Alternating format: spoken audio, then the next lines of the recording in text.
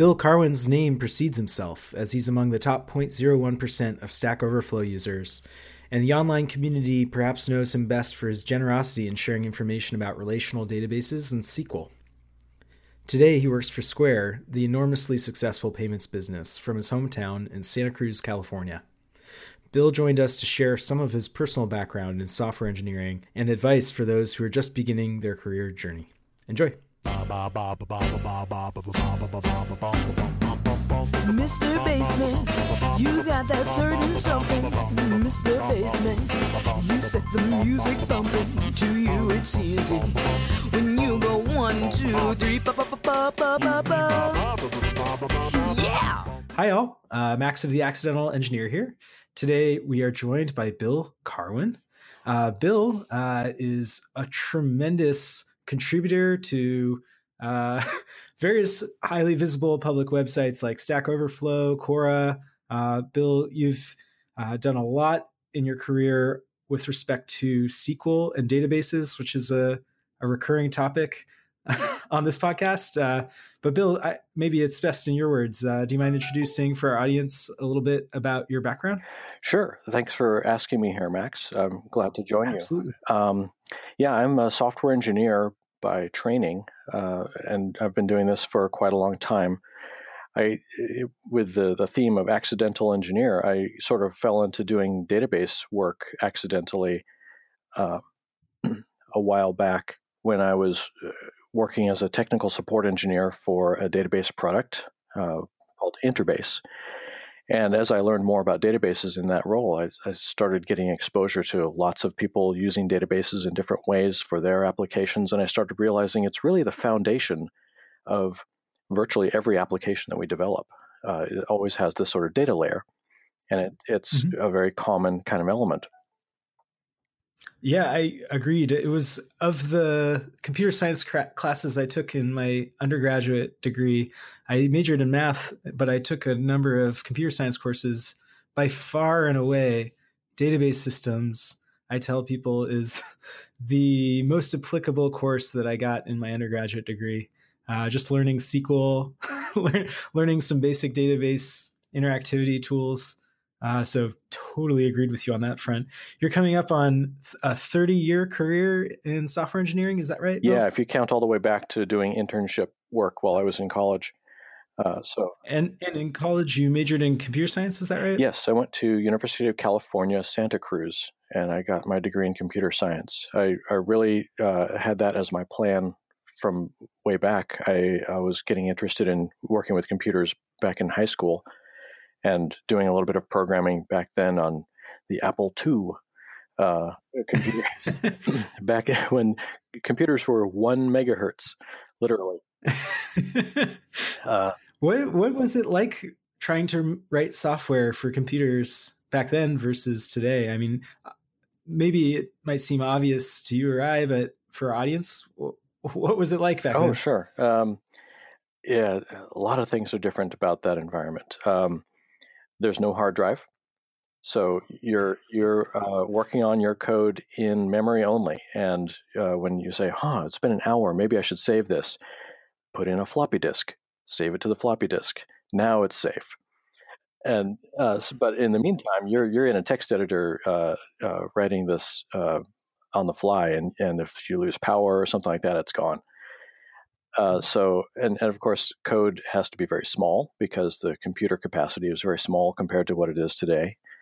So you have to start thinking about how to do things very, very efficiently and writing more logic in less lines of code, and trying to utilize the resources very carefully. I wrote a program back then to do a spinning globe of the world in 16 kilobytes of RAM. Well, like a pretty detailed, and I had to do this complicated thing, like I'm painting the globe into high memory, and then when it comes to showing the globe moving, you tell the computer, okay, your display is now using this memory, so just shift the entire display up to this area of memory. So a lot of really creative things go into that when you have such constrained resources. And people say today, everything's so huge, don't worry about it. We have terabyte-sized hard drives. We have all these gigabytes of RAM. But everything old is new again. We're now designing software for things like mobile apps and Internet of Things and embedded devices and things like that. So there are people designing software to run on these tiny, tiny platforms still today. And I recognize all the skills that they're developing to do that sort of thing from when I used to use micro computers. Back when the Apple II came out, was it a pretty expensive computer to buy in contrast to the purchases that people make today for computers? Well, in some ways, yeah. I mean, the dollar figure was pretty comparable. Around about $1,500 to $2,000 has been about the price of a personal computer since the very early days. That figure was more valuable back then because of inflation, so it seemed more expensive. But certainly. But it's interesting to watch over the years that the price of a kind of mid-range personal computer in absolute dollar numbers pretty much has stayed about the same for a long, long time. Was that an issue for computer science programs like the one you attended at UC Santa Cruz? Was it hard to find a computer lab with enough computers to go around for everybody in your class? In high school, we had Apple IIs, and everybody had one. There was probably about 24 computers, and that was a pretty big deal at the time. That was like a county-wide program that bought those computers. In college, we didn't use personal computers so much as we used the Unix machine in a interactive or shared environment where everybody would have a serial terminal that's essentially just a monitor and a keyboard that is connected by a hard wire all the way back to the shared Unix computer. So we would have dozens of people sharing on the same environment. And that was actually an interesting precursor to the whole social media movement that is common today. Mm-hmm. Go on. Go ahead. Just because we were all interacting with each other, even though we're on the same host, it feels like you're distributed because you're all in your own separate rooms with your terminals, or people were on dial-up. So we were able to share information or post things to each other or run applications together. And you had these sort of BBS-style applications where you could communicate. So that's really like the early pre-web version of Facebook. In your first job, the internship that you held when you were an undergrad student, was it the same setup with a Unix terminals for everybody to interact with the same server? Yeah, my internship midway through college was at a company called the Santa Cruz Operation, or SCO. And they were a company that made their own version of Unix for Intel PC type of hardware. And it was pretty innovative at the time. Now everybody has Linux, and it's pretty common. But at the time, that was something which some people told them they couldn't do. People like IBM and other big companies said, no, Unix has to run on an expensive big machine that we sell. But SCO tried to make their Unix on commodity cheap hardware. And I joined them as an intern in a application development group that we were working on a spreadsheet application. And back then, the computers were things like 286 and 386 based processors. So you could say, okay, the whole team of you've done your coding for today. We're going to compile the code that you wrote today. There, it's going. Everybody go home. It'll be done in the morning. and it was. I mean, it would take several hours to complete the compile of one run, and you come back in the morning and resume the next leg of your development work.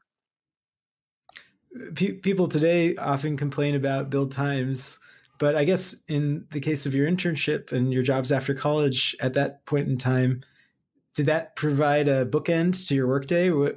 When somebody announced we're going to compile now, did all of you guys pack up and go home at a reasonable hour? Oh yeah, I mean, you could still do other work, research, reading, testing, planning out what you're going to do the next day, communicating, having meetings, catch up on your email. all those things could be done after you sort of set that going. So it wasn't necessarily that you clock out at that time. Mm-hmm. So after graduating, you joined Borland. Yeah. For people who aren't familiar, do you mind sharing a little bit about your experience there? Yeah, Borland was another company local to me, so it was a good place to go. And they were a big name back in the 1990s for developer tools. Some people still actually use some of their tools, like Delphi, which is a IDE sophisticated editor for doing visual programming and putting together applications in that way. It sort of lent itself to non-web applications, the desktop type of applications that you would use for a Windows machine, for example. But it was very popular in its time and very innovative in its time because you could put together user interfaces very quickly, drag and drop kind of things. Here's a form control, here's a grid of data, here's a button, and then link up those buttons with little snippets of code that would have to do actions based on what happens when you click the button. So it was a really popular thing for people who wanted to do rapid software development. And nowadays we have other IDEs like IntelliJ and Eclipse and NetBeans and things like that, which sort of give the same kind of feel, and they have different types of strengths. But at the time, Delphi was a really good leader.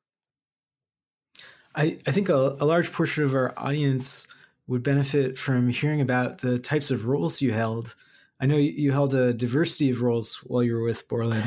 Do you mind sharing about that real quick? I had kind of an inspiring moment when I was a young engineer. I worked for a small company where everybody had to wear many hats to do their work. And we were in just like a one-room studio kind of thing. And I said, wow, someday I'd like to be able to have my own business and do that. What do I need to learn in terms of diversity of skills to do that?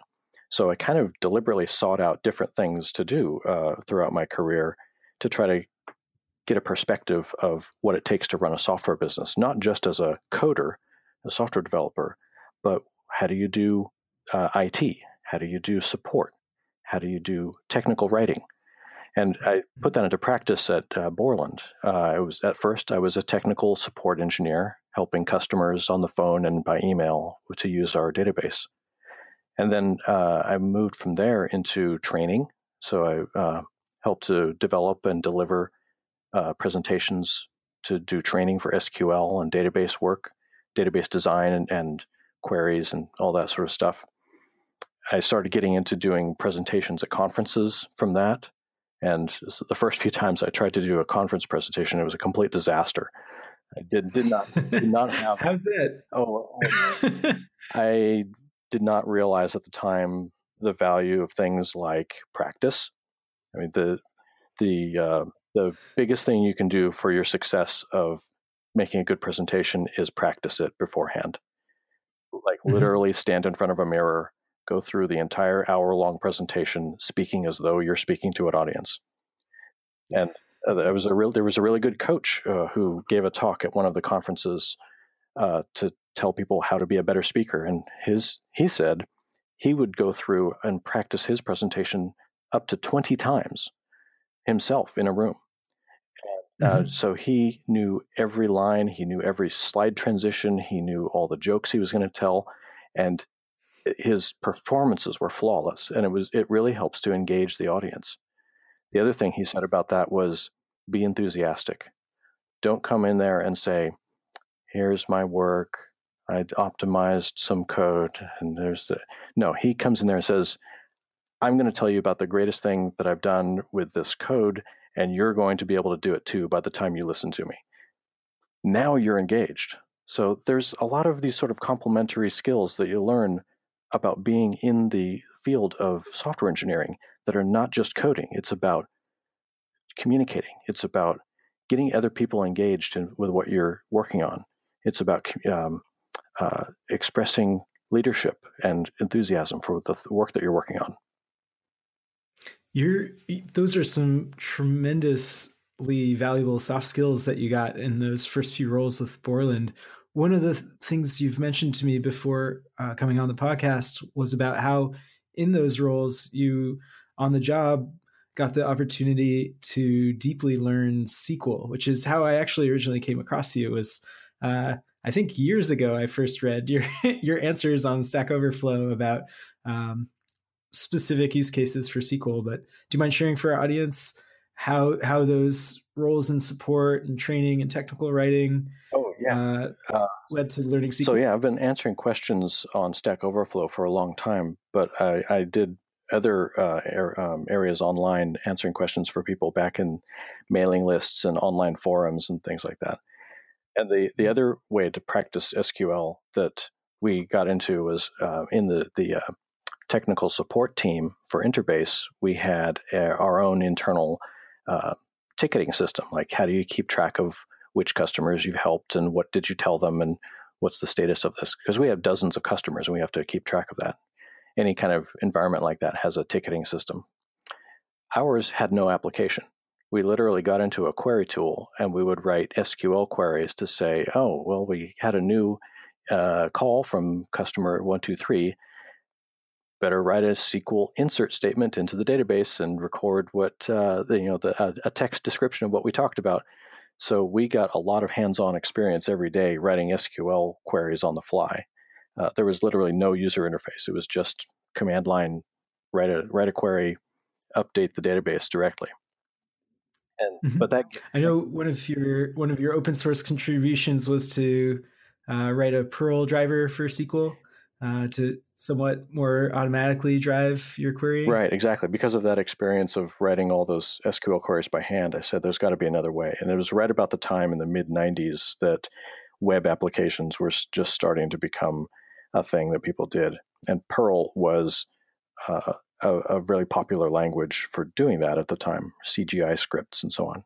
But there needed to be a way of getting those CGI scripts to communicate with a database. So I wrote a Perl extension for the database that I was supporting, Interbase. And I wrote it in C and Perl, a combination of those two languages.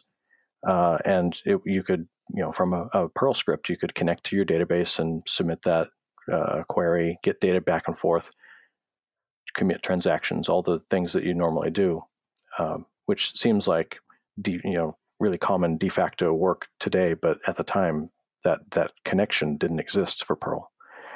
And that code that I wrote in C is actually still part of the Perl driver for Interbase. So that since I released it to open source, it got picked up and added to what the standard database interface for Perl is, the DBD driver, and that is still in use today. That is awesome. We had a guest on previously who is similarly about 30 years into his software engineering career, and he made a comment that made me scratch my head, which was that none of his code that he wrote 20 years ago is in use today. And so I think it's awesome to hear a case where by contributing to open source and broadening who might be using the code you wrote, that statement about code you've written 20 years ago isn't in use is false in your case. I find that just awesome. Yeah, but sometimes it happens in the most unexpected ways. The things that you think are going to have longevity end up getting replaced. Maybe because you think the reason that you think they have longevity is because they're very useful. But because they're very useful, they end up getting used by more people and then eventually get replaced by something with more features, because they're so popular. Whereas, got it. So inherently, it's not necessarily inherently it might not be a sign that your code was bad. It might be that it's a hot area of development. Exactly. The people are more interested and they say, well, what can it do this? Can it do that? And eventually they say, well, maybe we should rewrite it all in Java. Fair enough. I guess one of the things we didn't mention is your role today is that you are a database developer with Square. Is that correct? Yeah, I work in a team of other database administrators, database developers at Square, the company that does payment processing for those little iPhone gadgets where you can swipe your credit card across there. But they have other products too. And we take on a pretty challenging role of being sort of the centralized database administration team, working with MySQL and Redis and MongoDB all together to support many other developers within the company. So all the other developers are concentrating on their code, and they just delegate the work of keeping their databases running to my team. And we have a much smaller team of people who do that. And the way to make that work, of course, is to automate everything. So we spend a lot of our time, when we're developers, we spend our time developing tools to say, I want to upgrade this server, and I want to upgrade 500 servers at a time. And so that's the kind of things that we need to automate, is because otherwise there'd be no way to do it with a single human being doing all that work. Mm-hmm. I think for many in our audience, they may not ever have the opportunity to self-host a database. Previously on the podcast, we had the ex-product manager for Heroku Postgres, which is a hosted PostgreSQL offering. And he had some really interesting things to say about your type of role as a database developer or hosting manager in administrating databases, is that it's kind of like treating these databases like finite state machines, and that managing state among 500 databases can be quite difficult.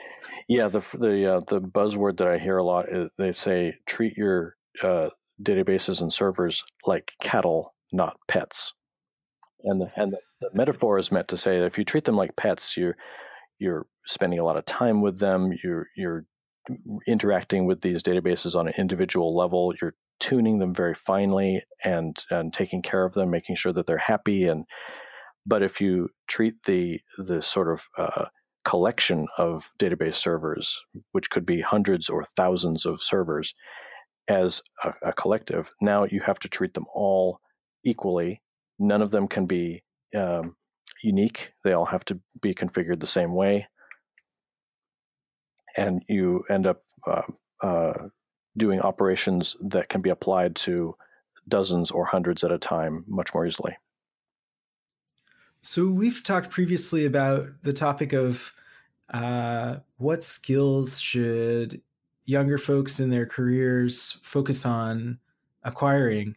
And it seems pretty relevant to the topics of different databases you mentioned. You mentioned MySQL, Redis, MongoDB. You have SQL and you have NoSQL databases. So I was wondering, for audience's sake, well, maybe not which do you prefer, but what's kind of the differences between working with those two types of databases, SQL and NoSQL? Yeah, I see that question a lot. When people are starting out, they're wondering which one should I learn. It's always challenging to face all the options that we have available to us today and say, I can't decide how to specialize. And there's literally no way to learn everything that's out there in the market. There's just too many technologies. So that's okay. Don't panic. The choice between SQL and NoSQL is very easy. SQL. And I'm joking a little bit. There's a lot of good things to say about both. And I often use an analogy to maybe a carpenter or woodworker and you go to a woodworker and you say, which is better, a hammer, a saw, or a drill? And the carpenter says, they're used for totally different things. Why are you asking me to choose one over the other? And that's the same thing with technology. You need to learn how to use the tools, but in order to understand when to apply them to different situations. And the situations where a NoSQL database is going to shine and be the best solution is going to be a quite different situation from a relational database or using SQL. So they're not really a replacement for one another, despite what MongoDB marketing might be trying to tell us. I mean, besides the which use case is it better for SQL versus NoSQL debate, one of the skill sets that you mentioned to me previously that I totally agree with being worthwhile for people early in their career to get deeply familiar with is source control. And I was wondering if you could mention a little bit about why that came up in us discussing valuable skills for people early in their career to learn. Oh, absolutely. Source control is one of the first skills that you should start practicing when you are getting into writing code. What source control is allowing you to save your work at intervals so that you don't lose any of it, but also so that if you make some changes to your code and then you say, that didn't work out the way I thought it was, let me roll back to what I was working on yesterday or the day before that or whenever you want, then the source control saves every version of the code that you wrote, so you can revert in any way you want. And this is how every professional source coding operation works. It's especially useful if you're working with teams of people, but it can also be useful if you're working solo. Makes sense. I mean, in your career, did you start first using it in your first job, in your internship, or at Borland, or was there a point at which source control became a more popular part of employers' toolkits? Yeah, I mean, it dates back all the way. There have been source control tools available from the very earliest days that I've been working with computers. And it was necessary to do that if you wanted to work in a team.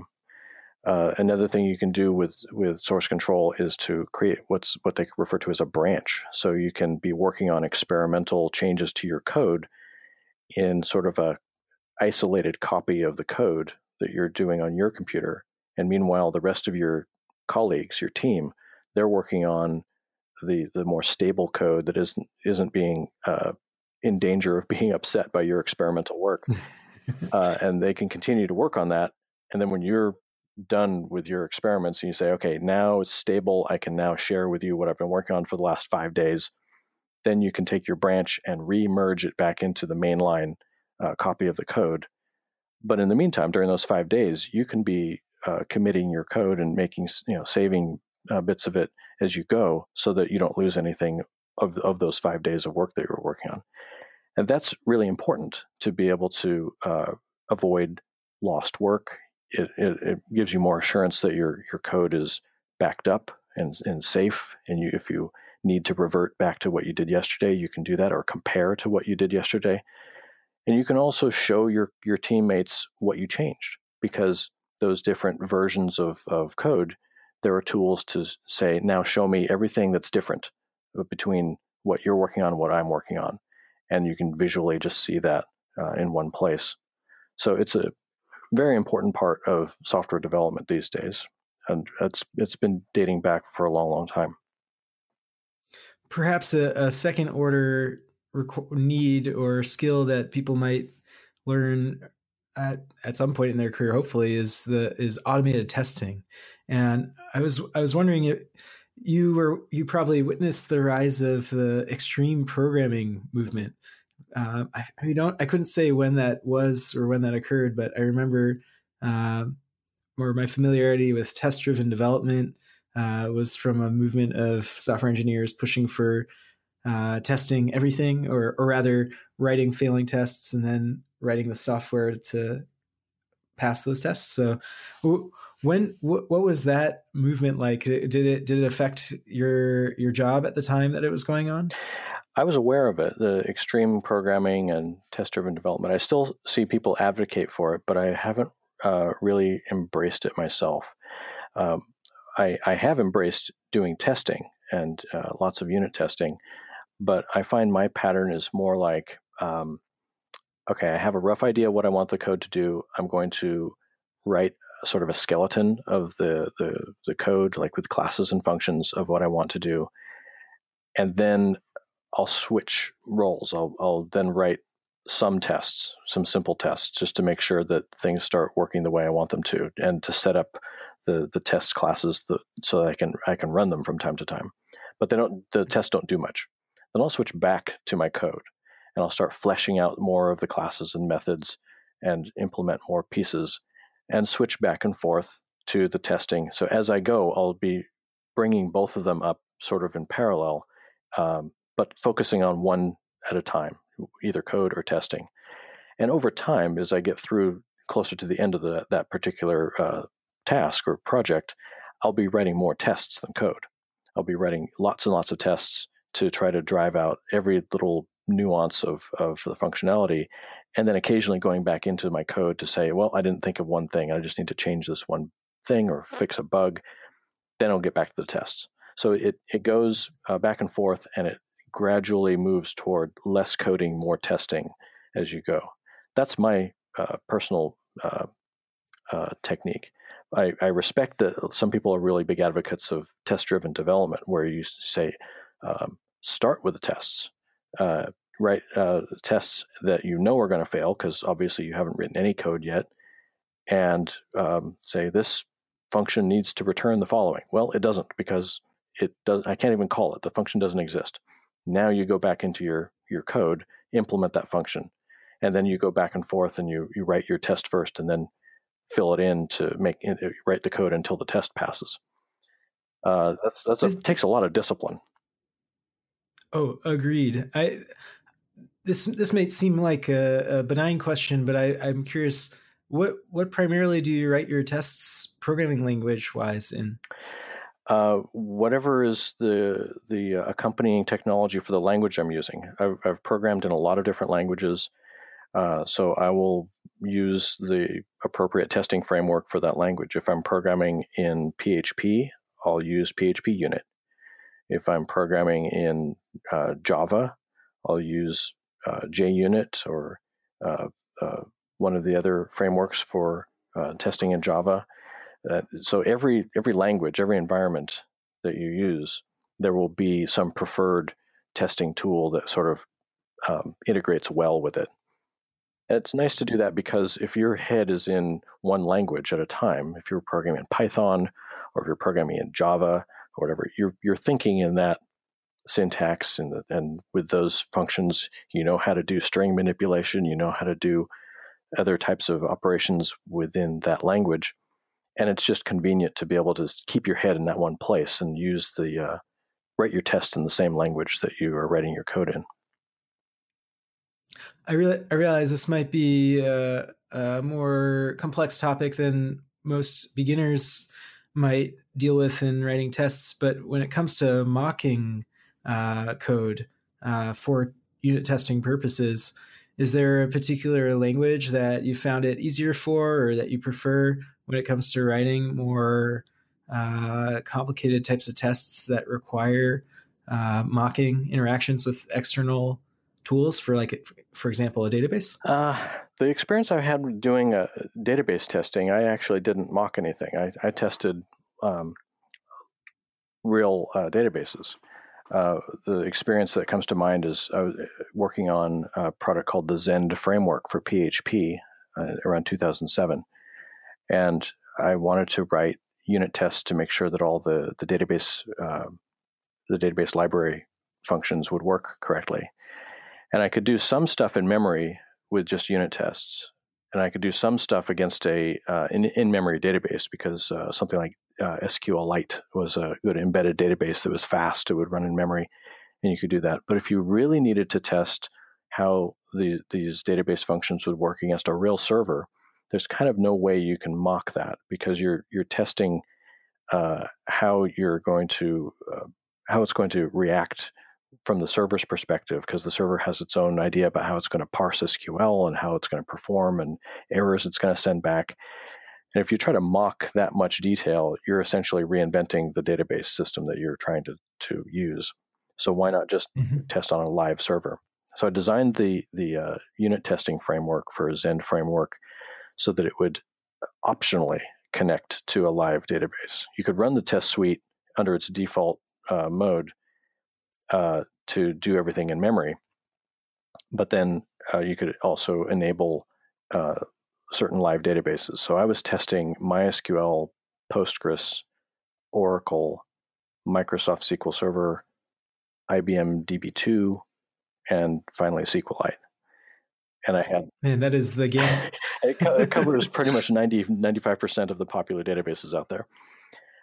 But that was the goal of that particular project, is to write one PHP component library that could talk to any backend database and try to treat them as close as they could, which is, once you've done a project like that, you realize how much difference there is between all those different brands of database. Although they're meant to all implement SQL the same, they in practice don't.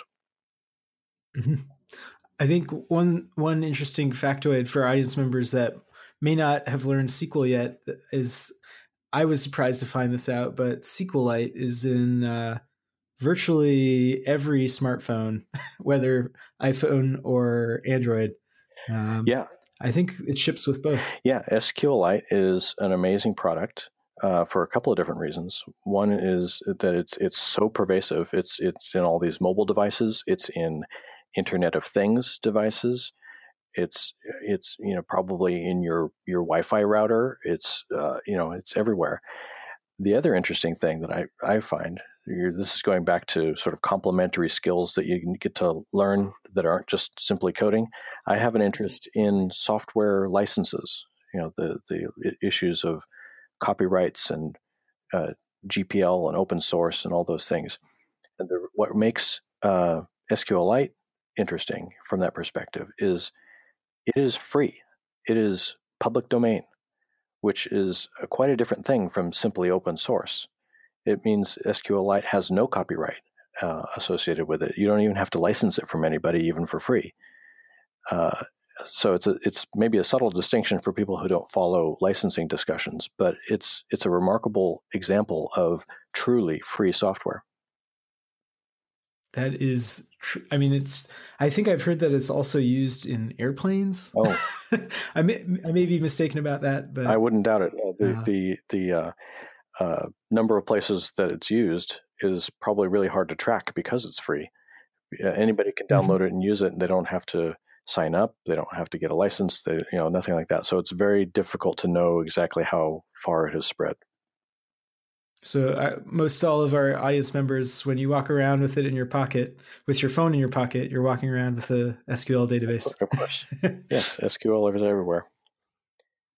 One of the topics of your background that we've talked about previously that I think would be an awesome perspective builder for a lot of people is you mentioned your career as you experienced it through the early 2000s .com bubble bursting. Mm-hmm. And I was wondering if you could share with our audience what that experience was like. Being in the .com bubble. Yeah. So that era was really kind of brief. It was like 1999 through 2002. And it was the era when there was a few companies, very famous companies like Red Hat Linux and a few others that started up and did an IPO and got these amazing valuations through their IPO. And suddenly everybody wanted to do the same thing. And so there are a lot of kind of dumb ideas that came about and somehow got funding. And then lasted for a very brief amount of time and went away.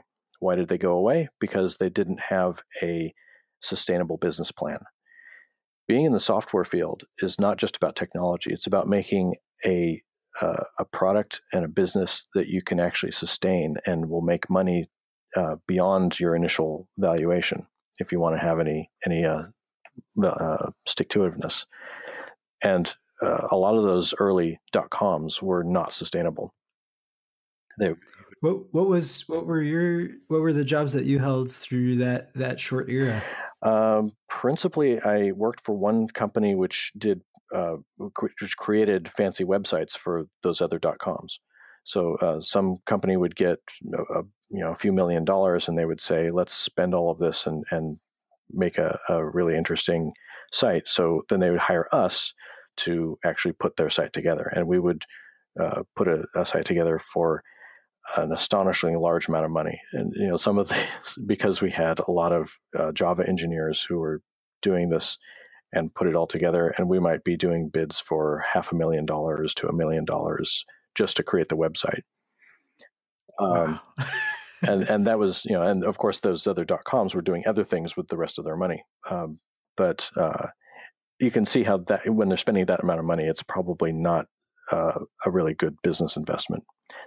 I remember reading a newspaper article at that time about a fellow who was in the newspaper because he was selling his business. It was just some sort of service business, like roofing supplies or something.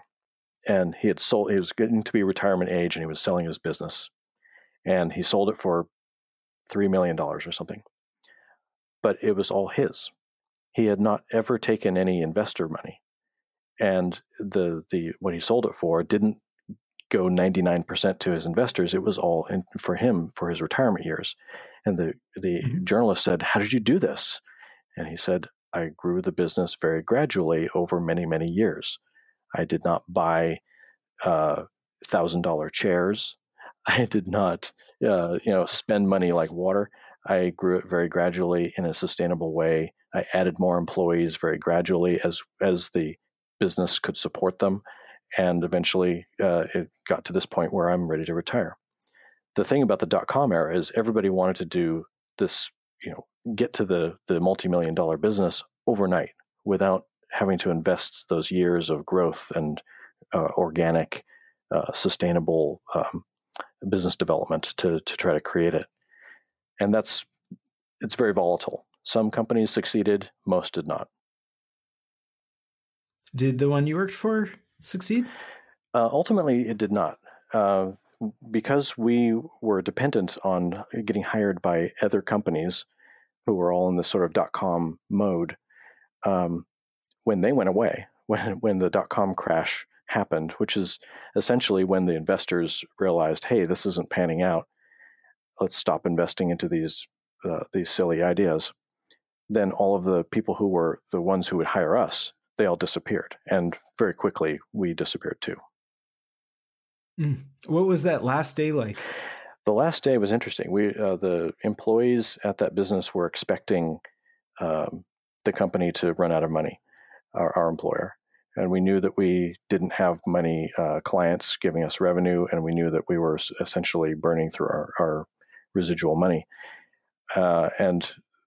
So in that environment, when we got an email saying, "Everybody come to the conference room, there's a big meeting," I realized, and everybody around me realized, that was it. This is the last day. And, no hard feelings. It was a great run, but this is the end. So I was at my workstation writing some code, and I literally just stood up from my workstation. I didn't even save the code that I was working on because I realized I wasn't going to come back to that computer again, and whatever I was working on would never see the light of day. And I grabbed my backpack and I went to the meeting, and we got laid off. How'd you bounce back from that? I know the answer to this question, but I want our audience to hear the good ending. What I did after that is I contacted one of the businesses that I had done some work for through that employer, through that professional services employer, and they still had a need for somebody to do work for them. And I no longer had any reason to restrict myself. There was no non-compete clause with my former employer because they were shut down. So I said, "Hey, would you like me to work for you? I'll charge you half as much as you were paying the professional services company, and I still get more money in my pocket as a result by cutting out the middleman of this managing company." And they were very happy about that, and that lasted for about 2.5 years. So on your behalf, I would like to plug a couple of things, if you don't mind. Yeah, absolutely. I'm all in favor of that. One of them, we should mention that Square is most definitely hiring. So if you'd like to work with Bill, you guys should check out Square's jobs, particularly anything database related. And the other thing I wanted to plug on your behalf is that you're an author. So I thought it would be nice to plug your book, SQL Anti-Patterns, Avoiding the Pitfalls of Database Programming. Yeah, I wrote that a few years ago. As we mentioned, I answer a lot of questions online, and I've been doing that for so many years that I started to seeing some of the struggles and the problems that software developers have come up over and over again. The same questions come up. So I wanted to write a book and kind of collect the most common ones, and then write a really well-written and fully featured description of what the solution is for some of those things. And the way I presented that is to show here's the blunders that I see people making over and over again particularly in SQL and database programming, and the most common types of blunders and how you should fix it, how you should do things in a different way, and how you should understand databases to understand enough to not to paint yourself into a corner. Well, one thing we'll do for certain is include links to Square Jobs and also the book in our show notes. Yeah, absolutely. Thank you very much. Well, Bill, this has been awesome. Thanks for coming on. I'm really pleased. Good luck with your podcast. Thanks for joining us for the Accidental Engineer podcast. If you enjoyed our interview with Bill and want to hear more about professional software engineering careers, visit our website at theaccidentalengineer.com. We have a large backlog of video interviews, and sign up on our email list to be notified when we publish new ones. Mr. Bassman, I'm asking just one thing. Will you teach me? Yeah, the way you sing. 'Cause Mr. Bassman, I wanna be a bassman too.